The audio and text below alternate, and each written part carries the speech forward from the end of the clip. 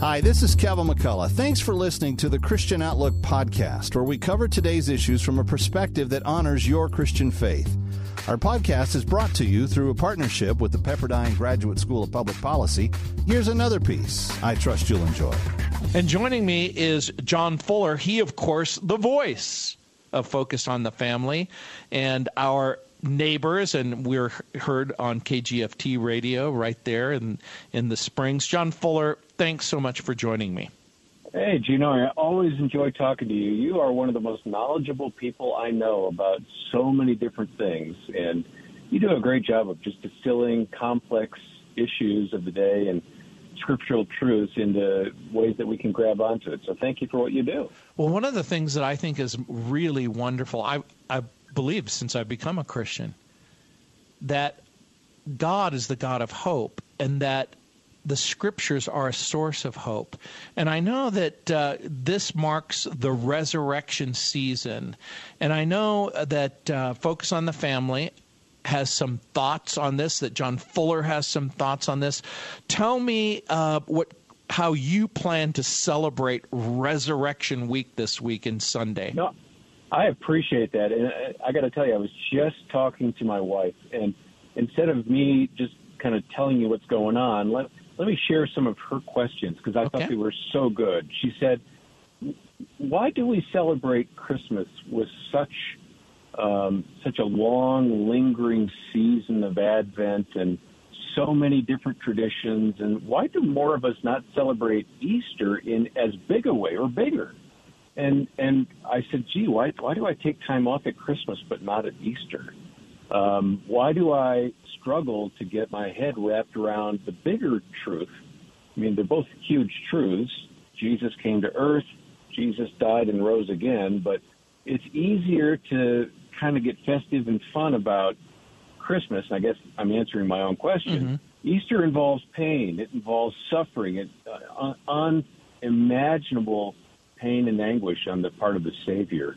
But I struggle, Gino, to really get into the Easter season in a meaningful way unless I dig something up in Scripture that I am not familiar with already. I don't struggle at Christmas the same way. So, my wife's questions, I think, are pretty penetrating for me, and I've tossed those out. For us, we do actually, as a ministry, take Good Friday off. That's always been, and we are grateful for that time. It's meant to be kind of a reflective time, and I grew up in a high church setting. We don't attend a high church, denomination anymore. But 12 to 3, I'm going to try to be quiet. I'm going to try to be reflective on what Jesus did. I'm going to try to think through what was it like for the Son of God to go, physically to be placed in a hole in the ground in a cave, and just to ponder that, because I think we don't quiet our hearts enough. We fill it with all sorts of stuff, and I think I'm going to just really try to dial in this Friday into what those 3 hours that we commemorate, the death and burial of Jesus to be. It's interesting that you grew up in that high church tradition, because Easter is the oldest Christian tradition. Yeah. And I was born in New Orleans, and I, too, was born and raised and educated in a high church tradition. And in New Orleans, it began with Mardi Gras, which was called Fat Tuesday, and it led up to what's traditionally been called Lent, and the 40-day period of fasting and repentance, culminating in this Holy Week, followed by a 50-day Easter season that stretched from Easter to Pentecost. Now, there might be a growing call to maybe, dare I, no pun intended, resurrect that thought. Yes, that's where you've just expressed what I've been feeling, which is, you know what, my roots had something that was more significant. And I think in the midst of just having a bunch of kids and working hard and, letting life creep in, I've let go of some of those traditions that I kind of want to just grab and parlay into something that is more meaningful for me this year than it has been in past, because, as you know, Easter is the culmination of the Christmas story, right? I mean, it's the reason Jesus came. Well, and I think about that word joy, which I absolutely love, because in Romans chapter 15, it talks about that our God and that the Scriptures are the source of joy and hope.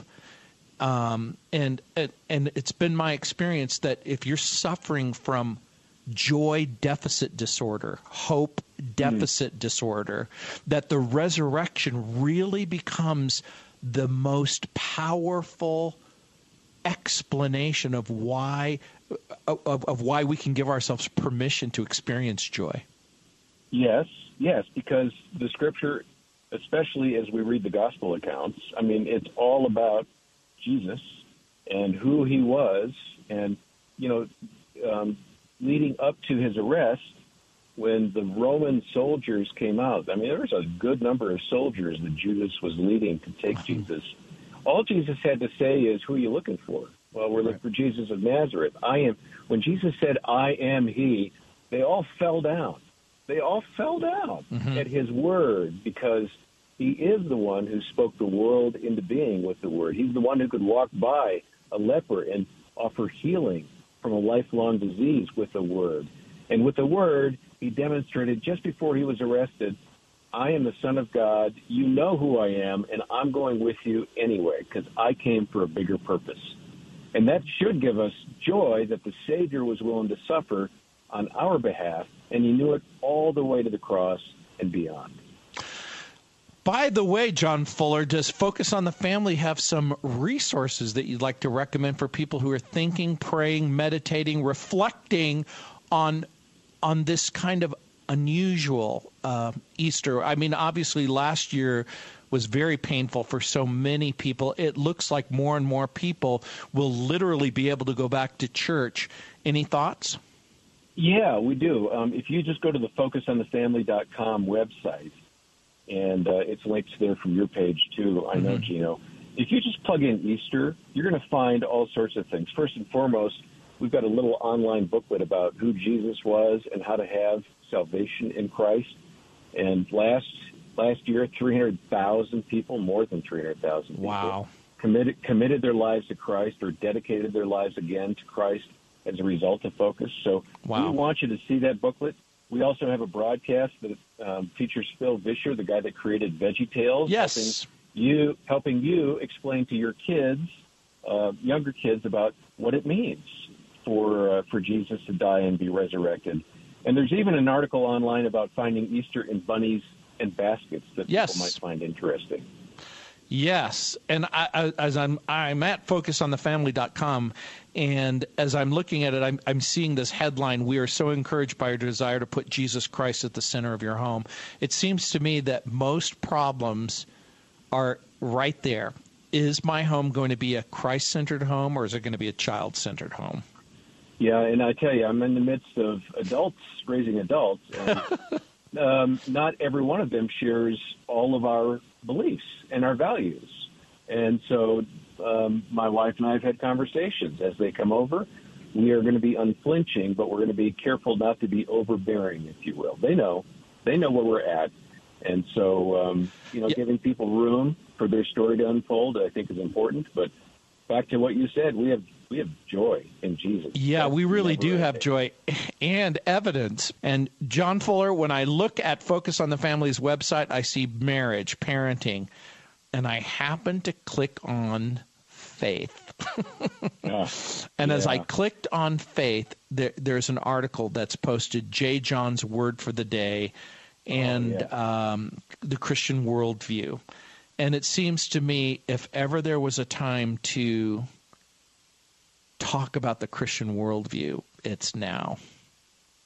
Yeah, I mean, I think I was having a conversation with a friend late last week, and I said, this sounds weird, but I think it's actually going to be easy, and easier at least, to be a true follower of Jesus in the coming days, because the culture is becoming darker and darker, and this little light of mine, I'm going to let it shine. The challenge is, it's not going to be easier for us because we don't suffer, or we don't have hard choices, or we don't have pain. It's going to be easier because living counterculturally is just easier and easier as the world slips away. I mean, when I started at Focus 29 years ago, wow, nobody could have convinced me that we would be talking about marriage like it is today. Right. Nobody would have been able to convince me that what's taught in schools would be actually taught in schools. Nobody could convince me that we would start letting 5-year-olds determine their gender. I mean, it's bizarre, and if you hold true to the truth, if you hold true to Scripture, the truth, it's not that hard. It becomes pretty crystal clear. I'm not of this world, and I'm just passing through. But my goal is to live for Christ in such a way that people don't say "ew," but they say, "Wow, what's that about?" So that's the challenge, right? Yeah, it really is the challenge. And one of the challenges that we have, as you were talking about what we're facing right now, who would have thought that it would be possible to criminalize the belief that what the Bible says about any given subject is true? So imagine you're a Bible-believing Christian and you believe in creation rather than evolution. Imagine you believe that marriage is between a man and a woman. Imagine you believe that he created them male and female and that there is no such thing as a gender spectrum. But now you lose your job because you don't use preferred pronouns. Do you imagine that Focus in the Family might have some real challenges this year as we sort through the cultural things that are going on and figure out how do we minister in these new circumstances?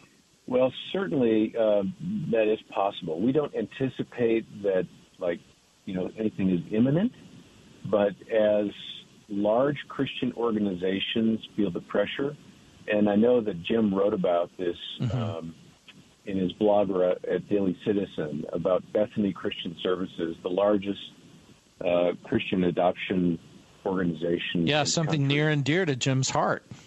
And yes, and I'm an adoptive dad. I actually know people there, or did. They're at Bethany. Great organization, but they are now saying no. They're not publicly, but privately, they have to have said, well, marriage is a man and a woman, but we have to provide services to anybody that claims to be married because that's just how it is. They were getting threatened with lawsuits, and nobody should have to choose between, do I stay true to my principles, or do I give in, or do I shut down? And I think those are all things that at Focus we have to, and I'm sure that our senior leadership and general counsel are talking through. I think actually the more imminent threat is probably the loss of 50C3 status to churches and nonprofits like ours because we aren't politically correct. And then are people going to support us? And eventually it might become, you know what? They believe that hateful book, the Bible. I mean, goodness, if you can't discern the times in which Dr. Seuss was written, then how are you going to grapple with the truth of the Scripture written over all those years by all those authors and still see the truth in it as not abhorrent but accurate and dependable? I sort of feel like the end game is the Bible, and they're going to shut all of us Christians down if they can, whoever the big they is. I haven't quite figured out. Well, John Fuller, I know that I was reading a Pew Research. It said around 2 in 5 Christians, that's 39%, said they plan to attend Easter services in person this year.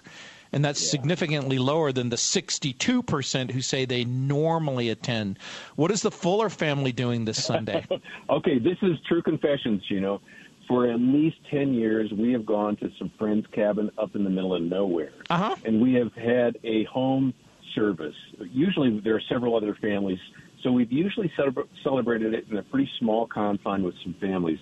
This year, however, we're in town, so we will be going to our church for the first time in many, many years, and we're looking forward to it because our church celebrates grace, and our church celebrates the redemption of Christ, and so it's going to be good to be with the saints in the larger body that is the local church we attend. So thank you for asking. I'm excited about it. No, as I was thinking this through, and obviously for many, many people in 2020, it was just so bizarre.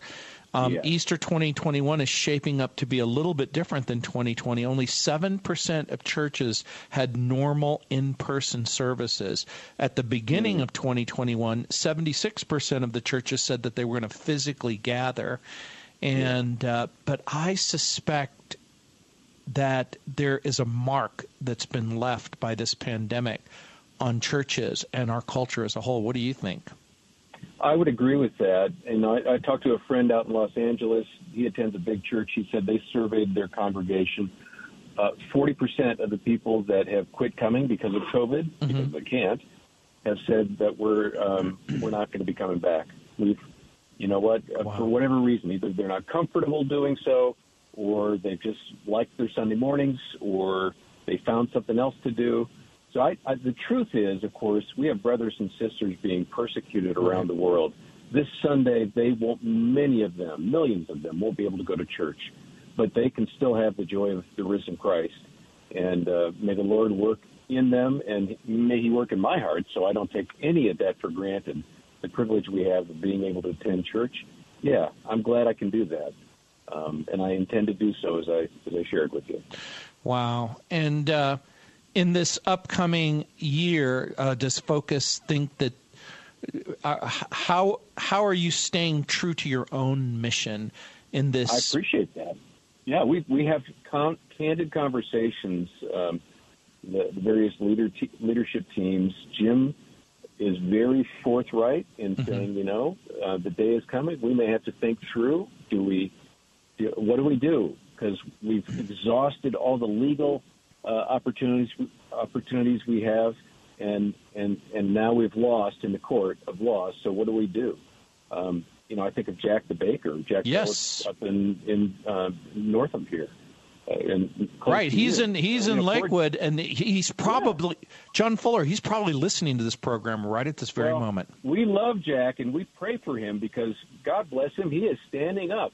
If he loses, he might lose his business, but I know that his security isn't in his business as much as he's plowed into that emotionally and financially and physically. His joy and his hope is in a greater place. And as an organization, I think, focus on the family. We're not going to back down. We're not going to give in. We're not going to cave. We'll fight what we have to. We'll be kind and loving and, respectful of others in the course of doing so if we have to go to court. But, we're not going to give in. And it's not a time to shrink back. It's a time to stand firm and to say, the God that I say I believe, I trust him. I trust him. And nothing in this world can stop that. Nothing.